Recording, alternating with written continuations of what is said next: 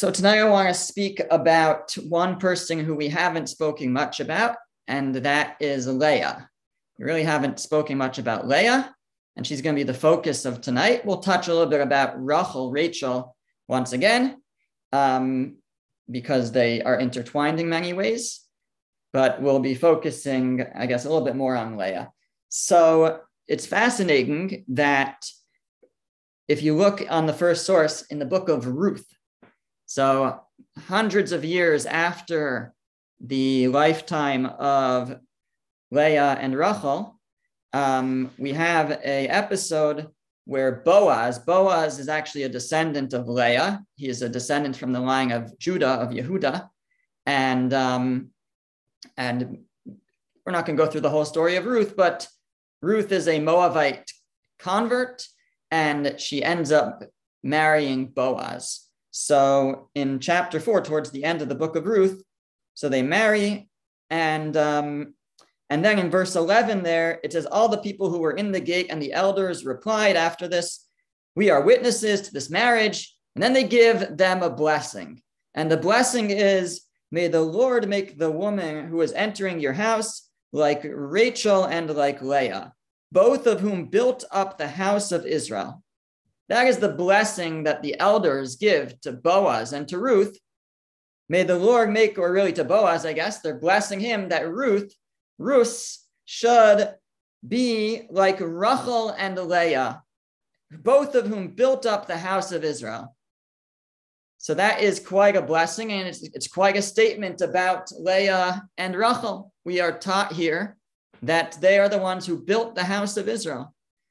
And the Chafetz Chaim, Rabbi Yisrael Meir Kagan, explains that it's not simply that they built the house of Israel, meaning everybody descends from them, which is true, that all 12, well, it's only partially true because Yaakov actually had 4 wives. He had Leah and Rachel, and then he had their maidservants as well. And his 12 sons came from those 4 wives.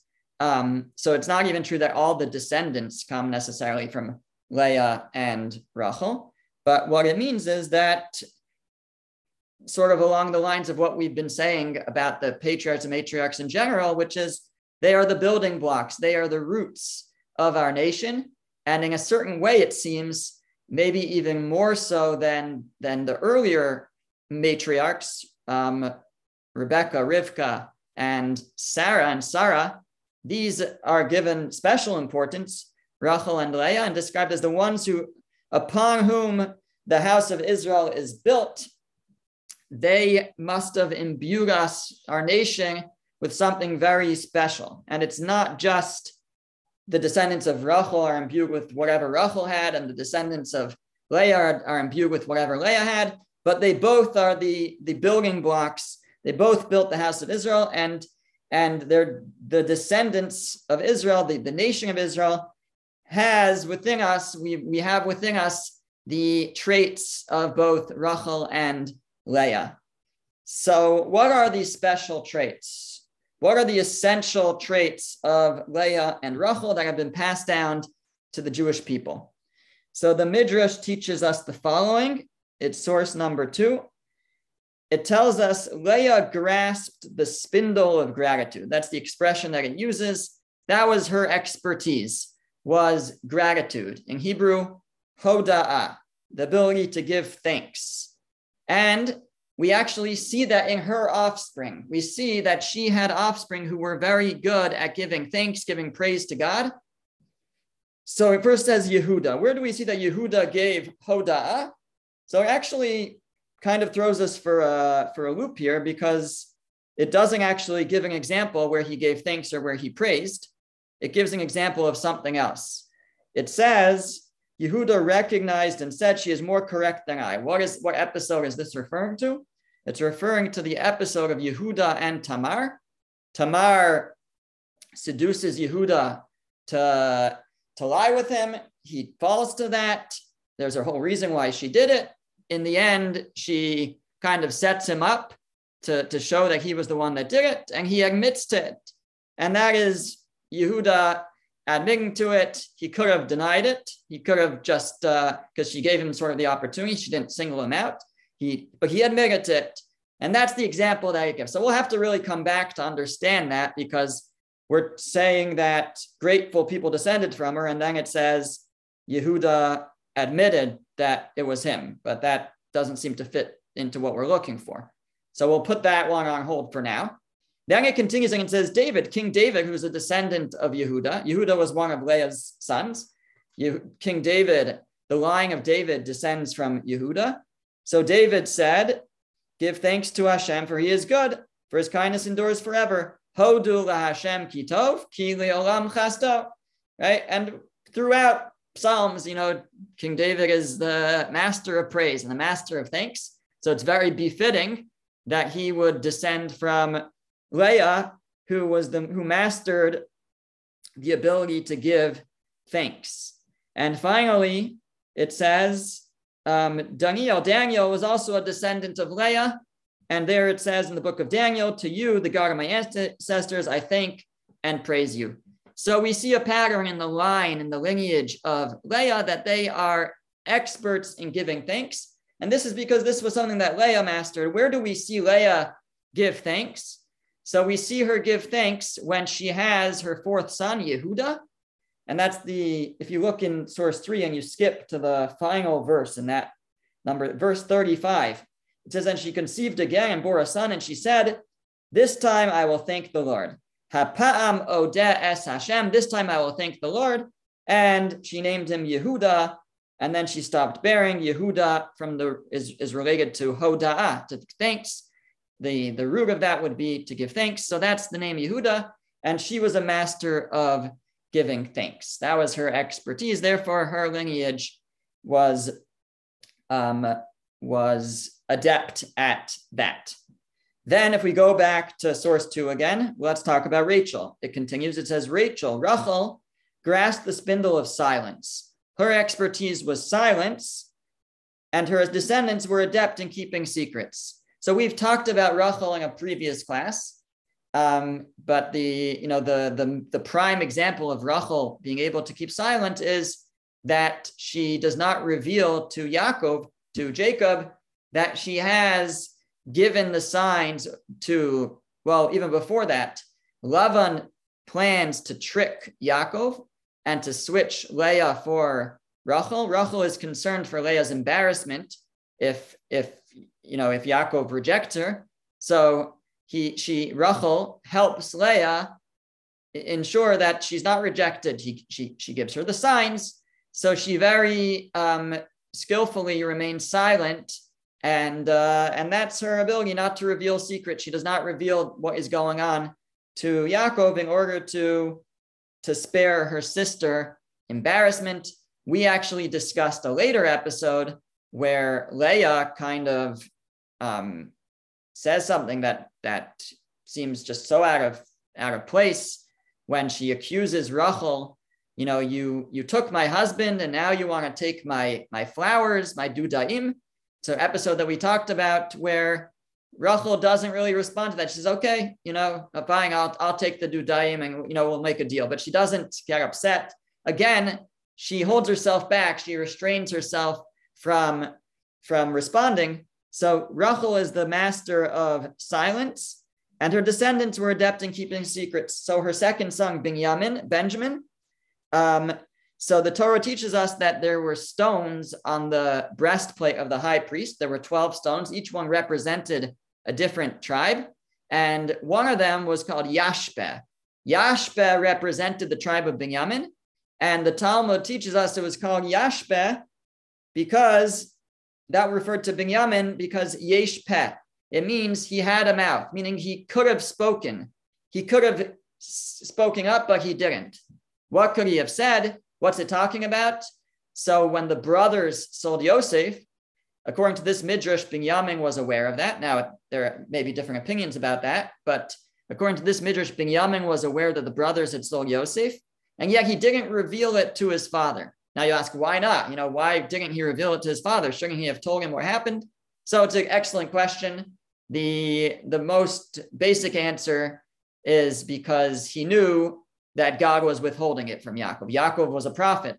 If God wanted Yaakov to know what had happened, that the brothers had sold Yosef, then God would have told him. So Binyamin didn't want to be the one to reveal it. He sensed that this was God's plan, this was God's will, that Yaakov not know. But again, Binyamin is adept in keeping silent, keeping a secret. And he is a descendant, he is the son of Rachel.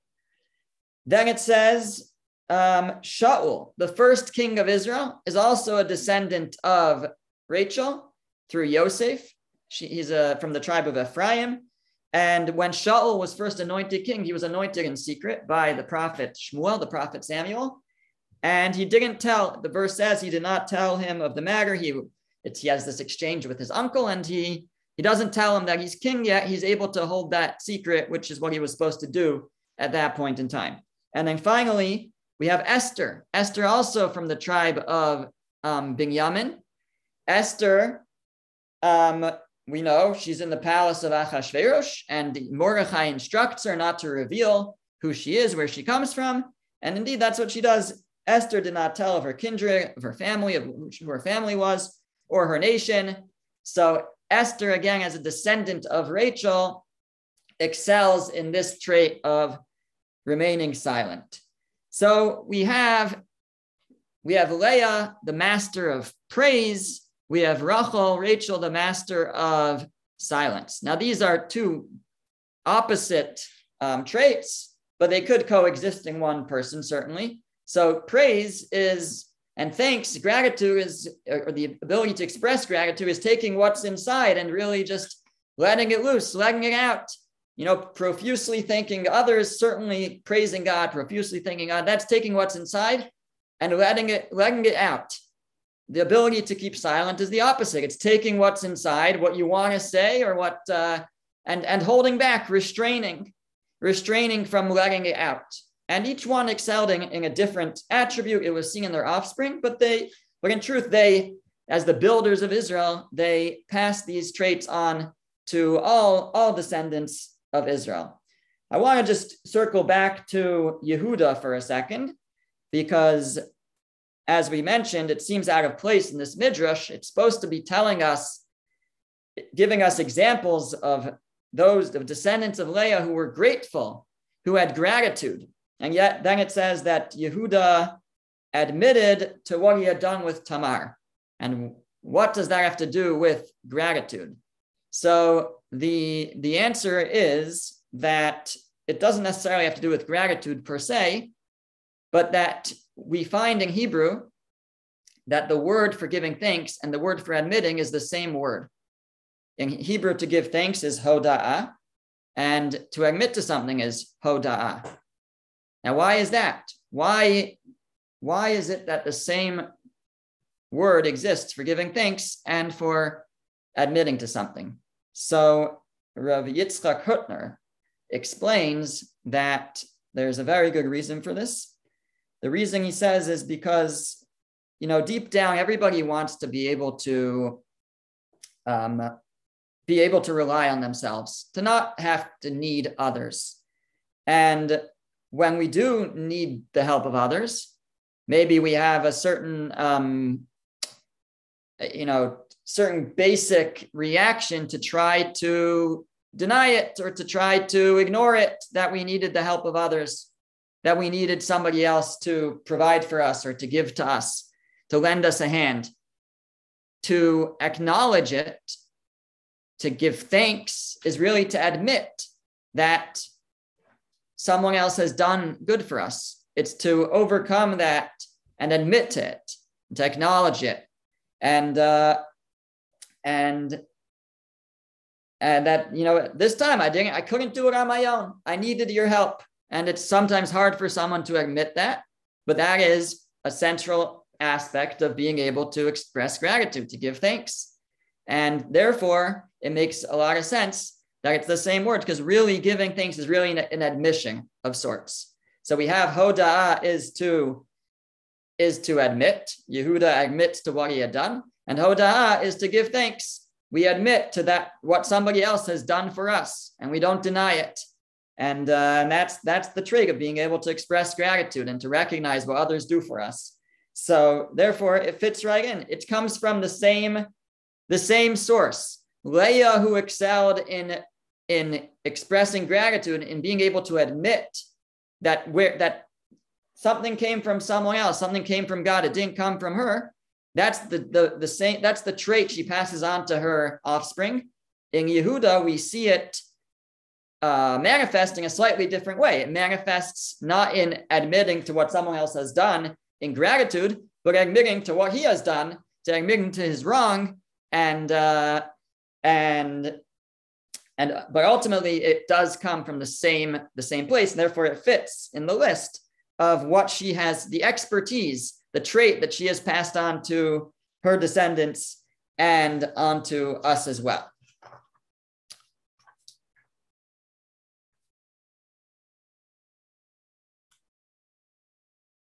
Now, as I said, I want to focus mainly on Leah, but we'll just say a word about Rachel before we talk about Leah. So Rachel, we're saying, excels in remaining silent, in holding back, in restraining herself. So we, in a previous class, when we did speak about Rachel, we presented one example of that, which was where she did a great kindness and she didn't tell about it. She didn't tell Leah what she had done for her. That's how we explained it. So that's one way that somebody holds back, but there's other scenarios that, of course, we need to work on this and master this ability, not to say something. So certainly the examples it gives in this midrash are secrets or information that you're not supposed to share. So sometimes we really want to share it. We really want to tell. It's hard to hold back, but we don't. In the example of Rachel, it was very hard for her to to not tell Yaakov what was going on. In fact, this was like her life on the line in a certain way. She didn't know that after she allowed Leah to marry Yaakov, that she would be able to marry Yaakov also after that. For all she knew, this was it. She was giving up her chance. And so it was very difficult for her to hold back. But she did. She restrained herself. And that's this amazing attribute. One of the most important areas for us to apply this is when it comes to lashon hara, when it comes to saying something bad about another person. We have such an urge when we have something, a good line, a good joke, a little fun to poke at someone, something we can't believe somebody did. We just want to tell our friend, another person about it. And it's so hard not to. And it's especially difficult because the concept of withholding this type of thing doesn't really exist in the world outside of our world. So there's no concept of lashon hara in the wider society, really. Yeah, you can't do like slander if you're going to ruin the person, but there's very, very little that you can't say about someone else. So it's hard. It's so hard to hold back. But that's this trait of Rachel, the ability to remain silent when we want to say something and to hold ourselves back. Story goes that somebody spread a rumor about another person and he felt bad afterwards. So he went to the rabbi to ask him what he could do. So the rabbi told him, go to the store and buy a bag of seeds and then go to an open field and scatter the seeds into the wind and then come back to me a week later after that. So the man did that. He bought seeds, he went to the field, he threw them into the wind, and then he went back to the rabbi.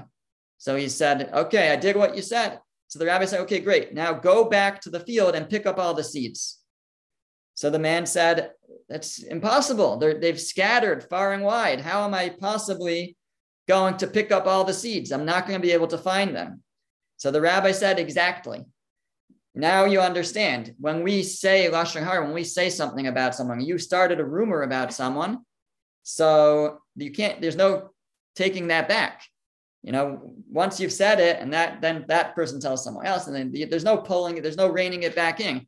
Once you post that thing on Facebook, right, there's no taking it back often, unless you catch it right away.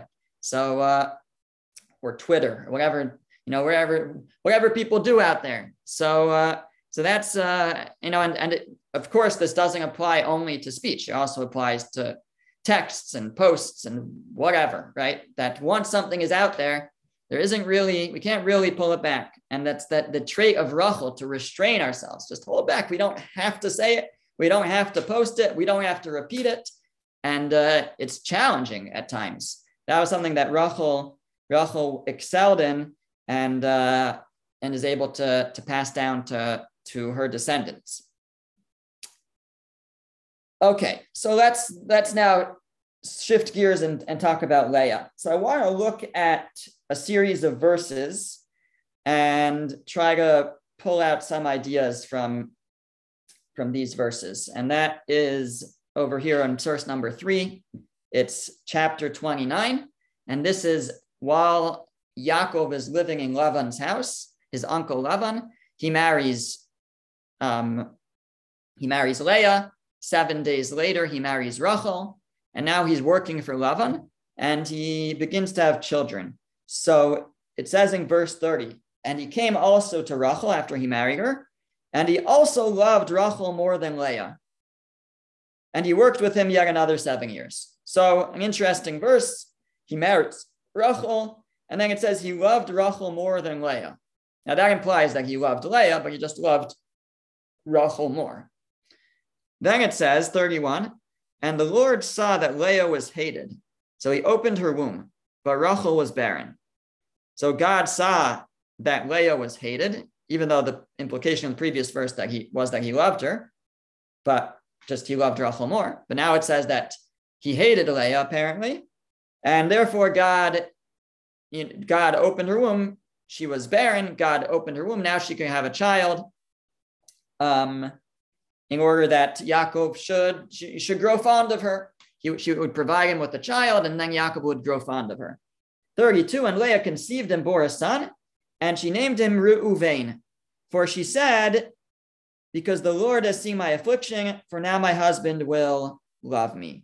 So in the Hebrew, that verse, in the Hebrew, it reads, she called him Reuven because she said, Ki ra'ah Hashem be'ani. So ra'ah be'ani is similar to Reuven. So God has seen my affliction, and now my husband will love me. That's what she said. It was a prayer, perhaps, and she named him Reuven. Then 33, she conceived again and bore a son, and she said, since the Lord has heard that I am hated. So now she's saying she's hated again. So she said previously that my husband will love me. She had hoped. Now she's saying she's hated. And but since the Lord has heard her, he Shama is here. So she names him Shimon. So he gave me this one too. So she named him Shimon. And 34, and she conceived again and bore a son. And she said, now this time my husband will be attached to me. Finally, he will be attached to me. The Hebrew is Yilaveh. He will escort me. He will be attached to me. For I bore him 3 sons. Therefore, he named him Levi. Changes to he, which we have to understand. It sounds like Yaakov named him. But it says, she said that therefore God, now this time my husband will be attached to me. And the root is Yilaveh. He'll be attached to me. Yilaveh is like Levi. So therefore, he named him Levi. Okay, and then the last verse is about Yehuda. We want to come back to that at the end, but we'll start with what we have here. So these are interesting verses, to say the least. Interesting choices of names, decisions of why to name them these names. It's all pretty interesting. Let's go back to the beginning. So verse 30, it said, he also loved Rachel more than Leah.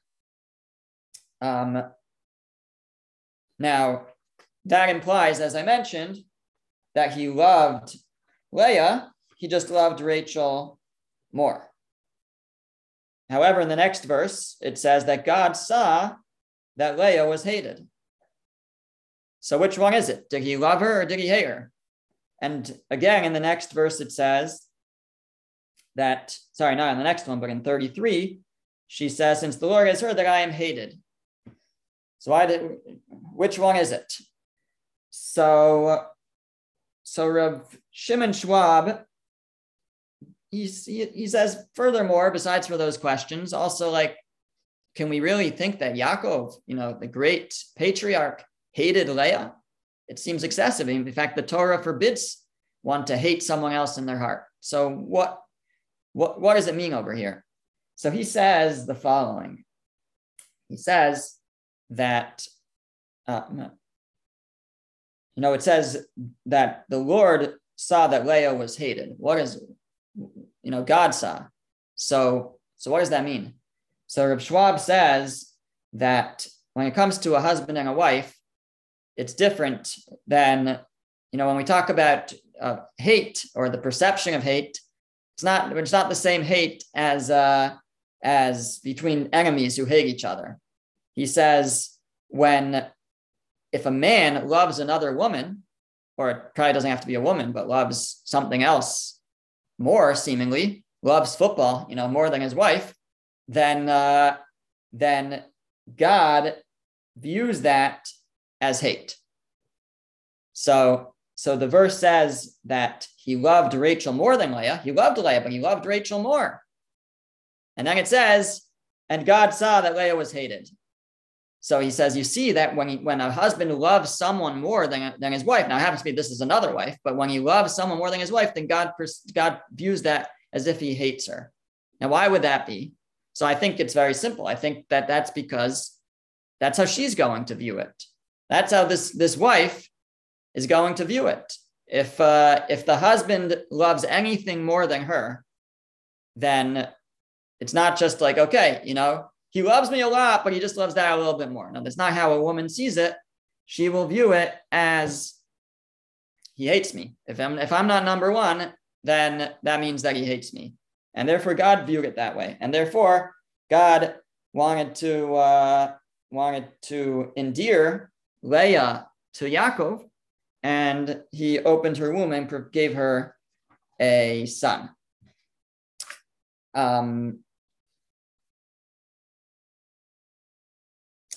Now, we start to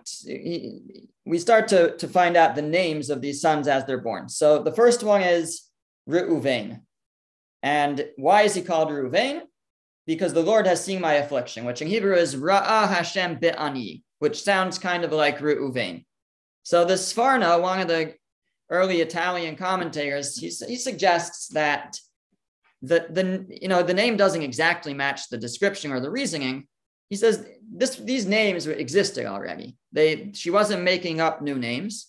They were names that existed in their society, and she chose the names sort of what fits her situation. So she felt that God. She said God has seen my affliction. Ra'ah Hashem be'ani. So I'm going to pick a name that is similar, but the fact that it doesn't sound exactly like that is because it isn't exactly. It was a name that was already in existence. Now, the commentators point out a little discrepancy between verse 32 and verse 33. In verse 32, she says, because the Lord has seen my affliction. In verse 33, she says, since the Lord has heard that I am hated. So it changes from seen to heard.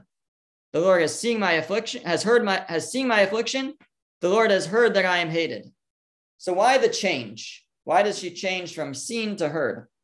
So one of the great commentators, the Malbim, explains that that the idea is if the person was aware of their pain and prayed for it, so then if they prayed for it, then God will say, that God heard her. But if she didn't really realize, he or she, the pain, the difficulty, they may have been in a difficult situation, but they didn't realize. So then, and they only know, because, and only God knew about it. So then it says God saw. God heard would be heard her prayers because she acknowledged it. She expressed it. Saw would be, God saw it. She didn't even necessarily see it. So he says that at the beginning, Leah didn't quite realize that Yaakov hated her or despised her. She didn't realize that at first. And maybe she felt a lack of love, but she didn't really feel hate. I guess this approach kind of differs than what I said before. Once there's a lack of love, she'll sense hate. But this is suggesting no, there could be a point where she feels she doesn't sense love, but she doesn't sense hate either. And she, but she thought that she hadn't had a child yet. And once she has a child, then Yaakov will warm up to her, and then he'll start to love me. That's what she thought.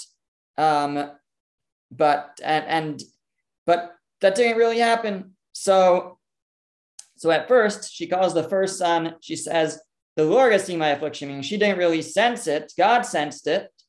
And, but she didn't. And therefore she said, the Lord saw my affliction. But she saw that, I guess, that at that point, things weren't improving right away. But she thought, maybe now my husband will love me. She thought. Apparently he didn't show her fondness. And then so the next child, she says, the Lord has heard that I am hated. He still hasn't warmed up to her. Then she has another child, her third child, and she calls him Levi. And here she says, why is he called a Levi? Because now, this time, three's the charm. This time my husband will be attached to me, for I have borne him 3 sons. And indeed, I think that maybe 3 times was the charm. And after this, we no longer see that Yaakov has any, there's no longer any acknowledgement. The Torah doesn't mention anything about him disliking her or preference for Rachel after this. So, okay, we could talk. I'm not going to go really too much into why about the name Levi. There is a question here, because it says that he named him Levi, right? Did she name him Levi or did he name him Levi? So one simple answer is that at this point, she saw this time my husband will be attached to me, which the Hebrew is Yelaveh.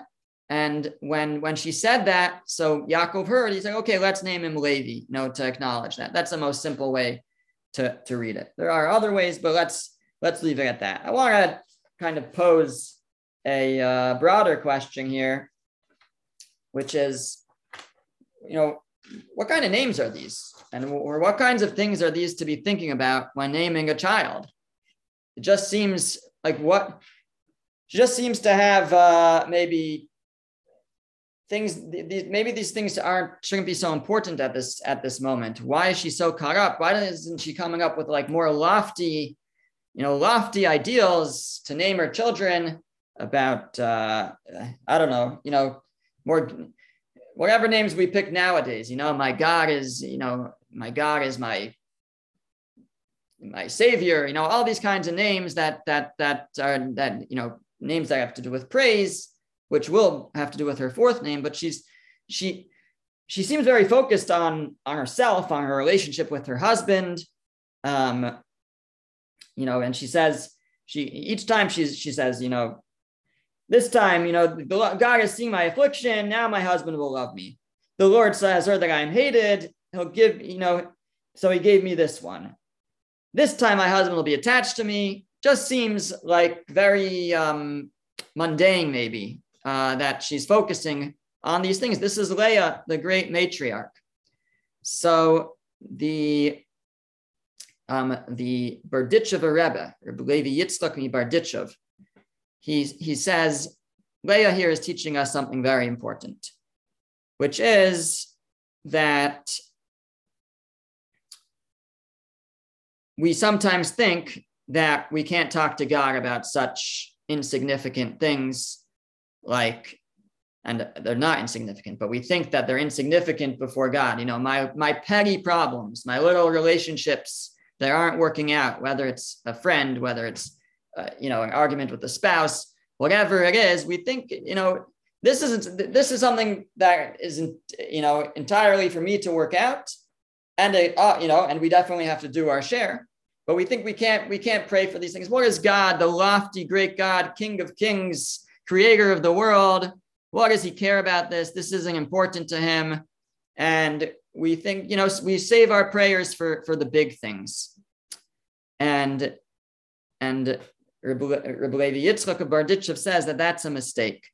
And Leah is coming to teach us just the opposite, that God looks at, God considers, God cares about the most minute details of our lives. The smallest details are important to him, and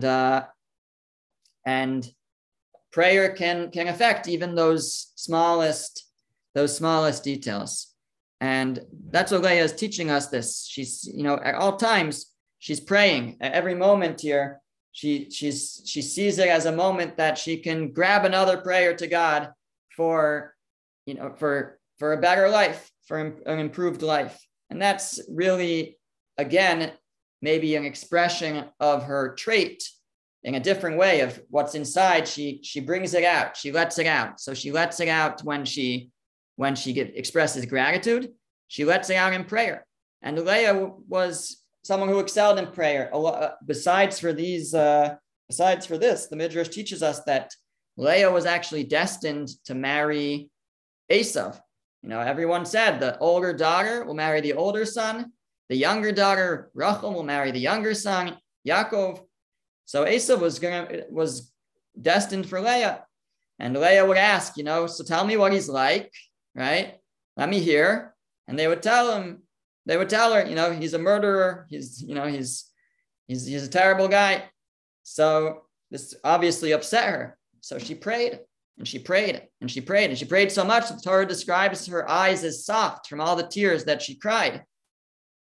She excelled in, let out the prayers, let them spill forth, let what's inside come out. And that's what she did. And she moved worlds because of it. She literally moved worlds by allowing this change to occur, that she would now be able to marry Yaakov. So much changed as a result of that. So here again, that's an expression of this. And this is something, again, that she passed on to her descendants. I saw an interesting idea, quoting the name of Rav Hirsch, Rav Shamshin Raphael Hirsch. In Jewish law, so there are different requirements of prayer for men and for women. So by Torah law, we maybe it would be the same, really. By Torah law, it's debated exactly what the obligation by Torah law, by biblical law.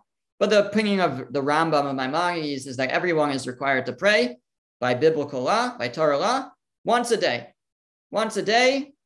There's no script for what it is. Once a day, according to the Torah, we are required to pray to God. Now, the rabbis enacted much more than that, that certainly men are required to pray 2 and now 3 times a day. And there's specific times when they're required to pray. Women are less bound by those times. Again, women are supposed to pray at least once a day. Some take on to pray more than that, but it's not as scripted. So Rav Hirsch says that the reason is because women don't need a script, a schedule for prayer. Women are always praying. Women have that within them to be able to, at all times, turn to God in prayer. Men need a little bit more of a schedule, more of a rigorous schedule to keep them on track.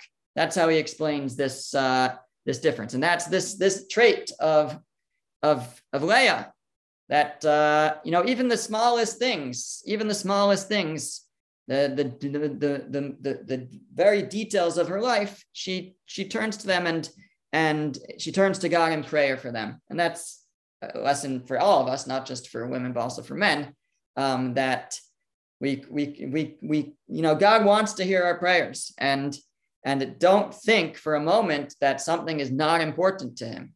God cares about every detail, and it's fair and fitting to pray for those things. And of course, it's tremendously helpful for our relationship with God when we when we pray to God, when we speak to him. That was something we spoke about in the last course about prayer. I think that was the last course. Okay, now let's get to the final step here, which is Yehuda. So after she has 3 children, then she has her 4th child. And that's verse 35. And she conceived again and bore a son.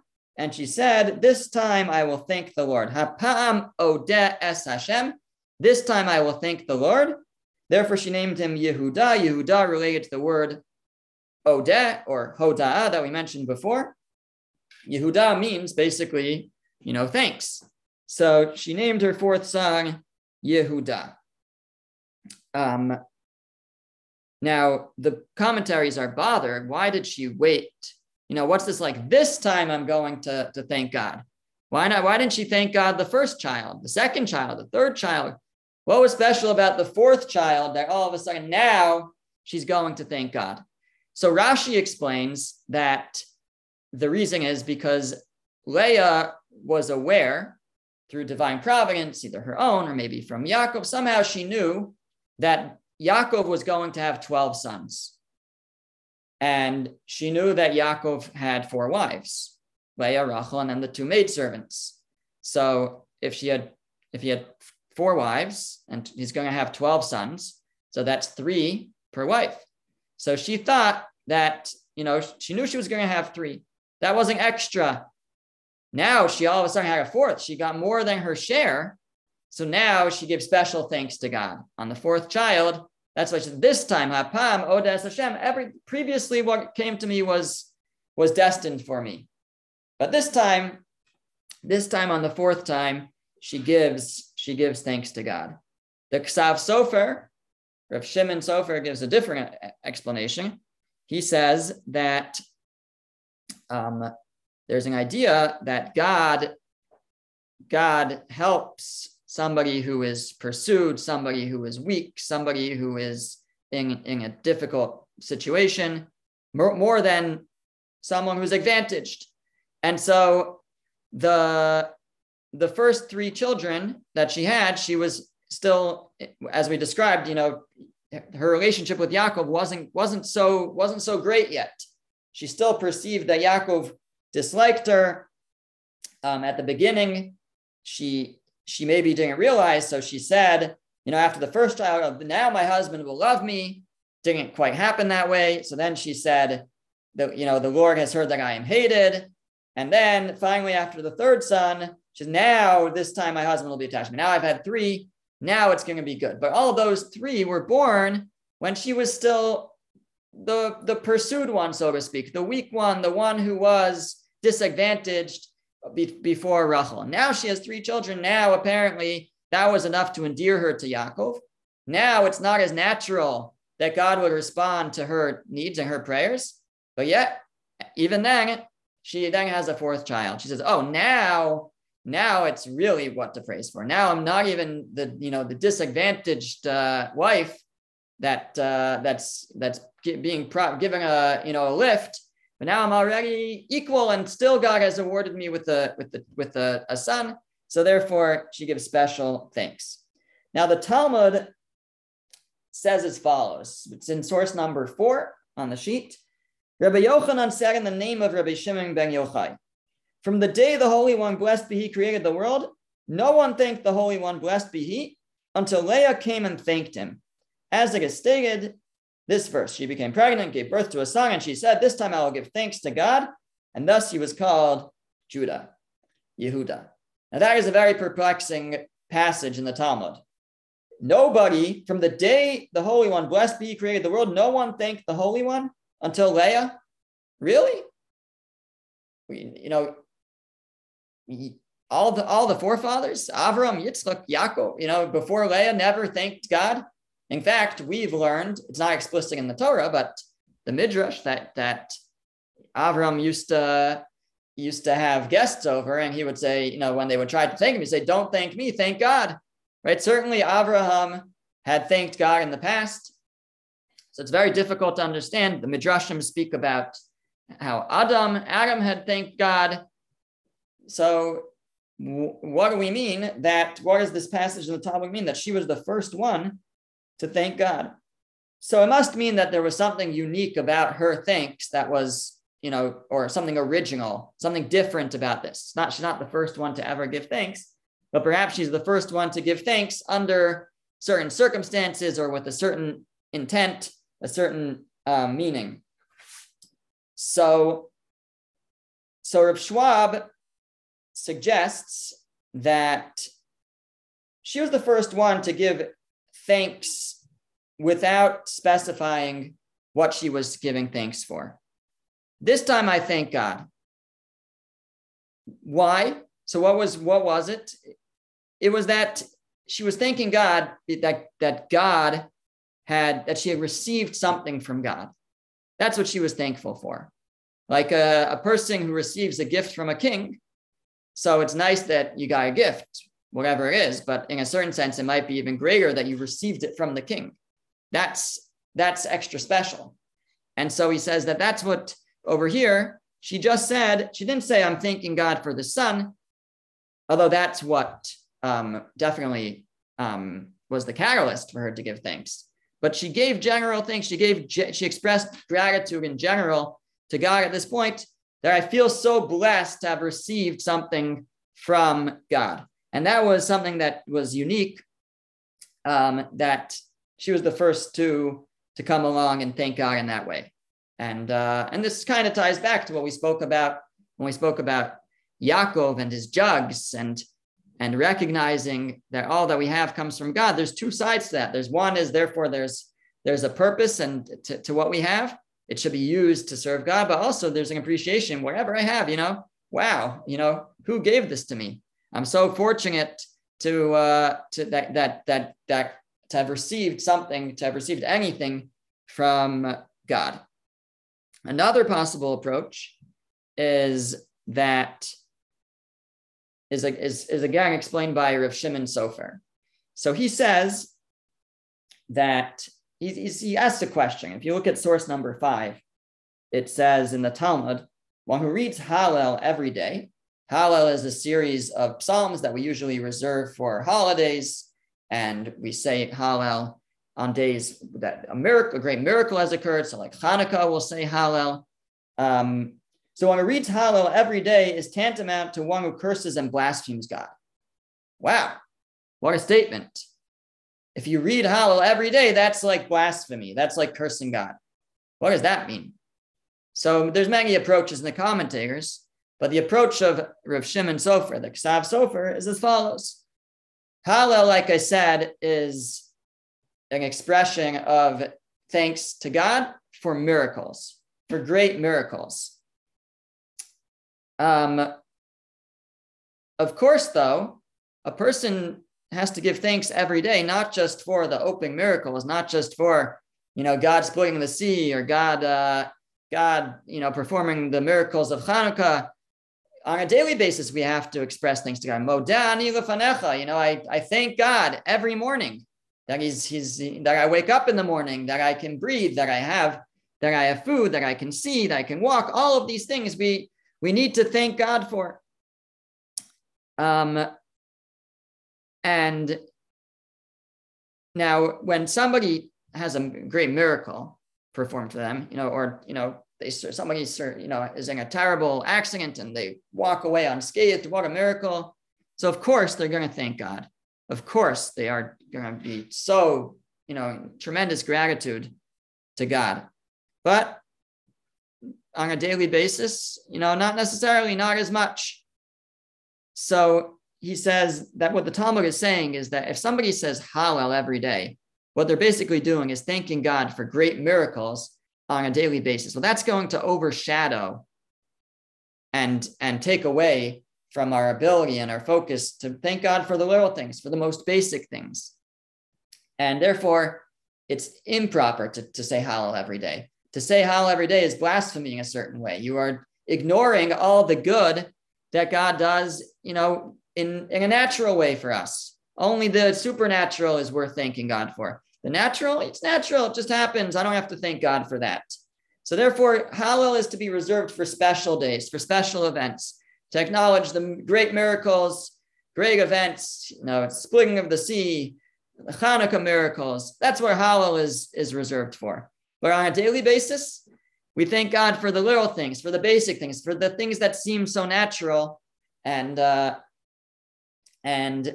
not just for miracles. So the Ksav Sofer says that's what was unique about Leah here. Previously, certainly the forefathers, the patriarchs had thanked God, but they kind of lived on a different plane than her. They lived with much, with prophecy, with supernatural.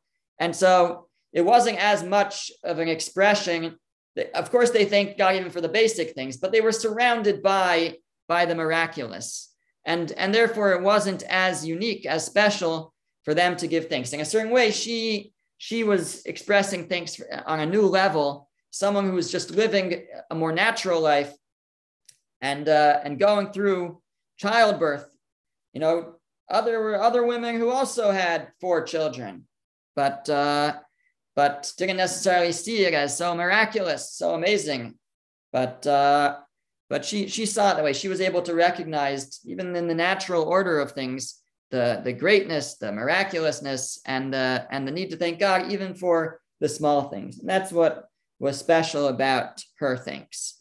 To add to that, though, is we have many milestones where we feel the need to thank God that we achieved this milestone. It could be a marriage, it could be a child, it could be a job, whatever it is. We celebrate and we thank God when we reach those moments, but then they pass and the gratitude dissipates. So Rabbi Avraham Pam said that was what was unique about Leah here, was that she took that gratitude and she named her son Yehuda. That was something that was going to last. Every time she called him Yehuda, right? Every time she will be repeating that gratitude and reminding her of that gratitude that she has for that moment.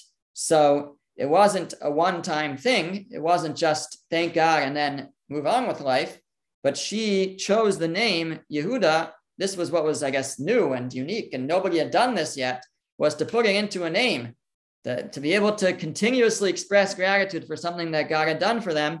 That was something that was new here. And that's what the sages are praising her for, saying she's the first to give thanks, first one to name her child, the name that will mean that she will continue to give thanks throughout her lifetime. And that was very special. And that ability to praise and give thanks to God is something that she passes on to her descendants. And it's very interesting that the Jewish people are referred to now, and for the last couple thousand years, through the name Yehuda. We are called Yehudim, Jews, Judim. It all comes from the word Yehuda. And that speaks to this ability that Leah has imbued within us to be those who see, recognize the good and thank and praise God for that good. So to wrap it up, we've spoken about so many different traits of the forefathers, the patriarchs and matriarchs, but tonight we focused on Leah and on Rachel. Rachel was excelled in the ability to restrain, actually, to have something inside and hold it inside. And that's a very important thing for us as well. A secret, Lashon Hara, to be able to hold it in. Leah excelled in taking something that's inside and expressing it.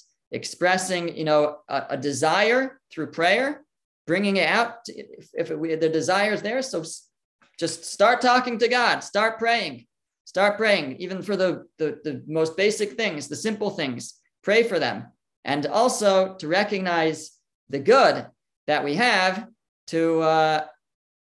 and to express it, to bring it out, don't just, and it goes with when we're dealing with people as well, right? We could feel gratitude, but not so, unless we actually express it, then it's limited in what it does. When we express it, it takes it to a different level. And so that was Leah that excelled in, was taking the gratitude that was inside, expressing it, and it's especially manifest at this moment. She names her son Yehuda, thanking God for all the good that he has graced her with, and we continue to carry that name, Yehudim, as those who hopefully continue the legacy of Leah in being able to recognize all that God does and to express our thanks and our praise to him. Okay.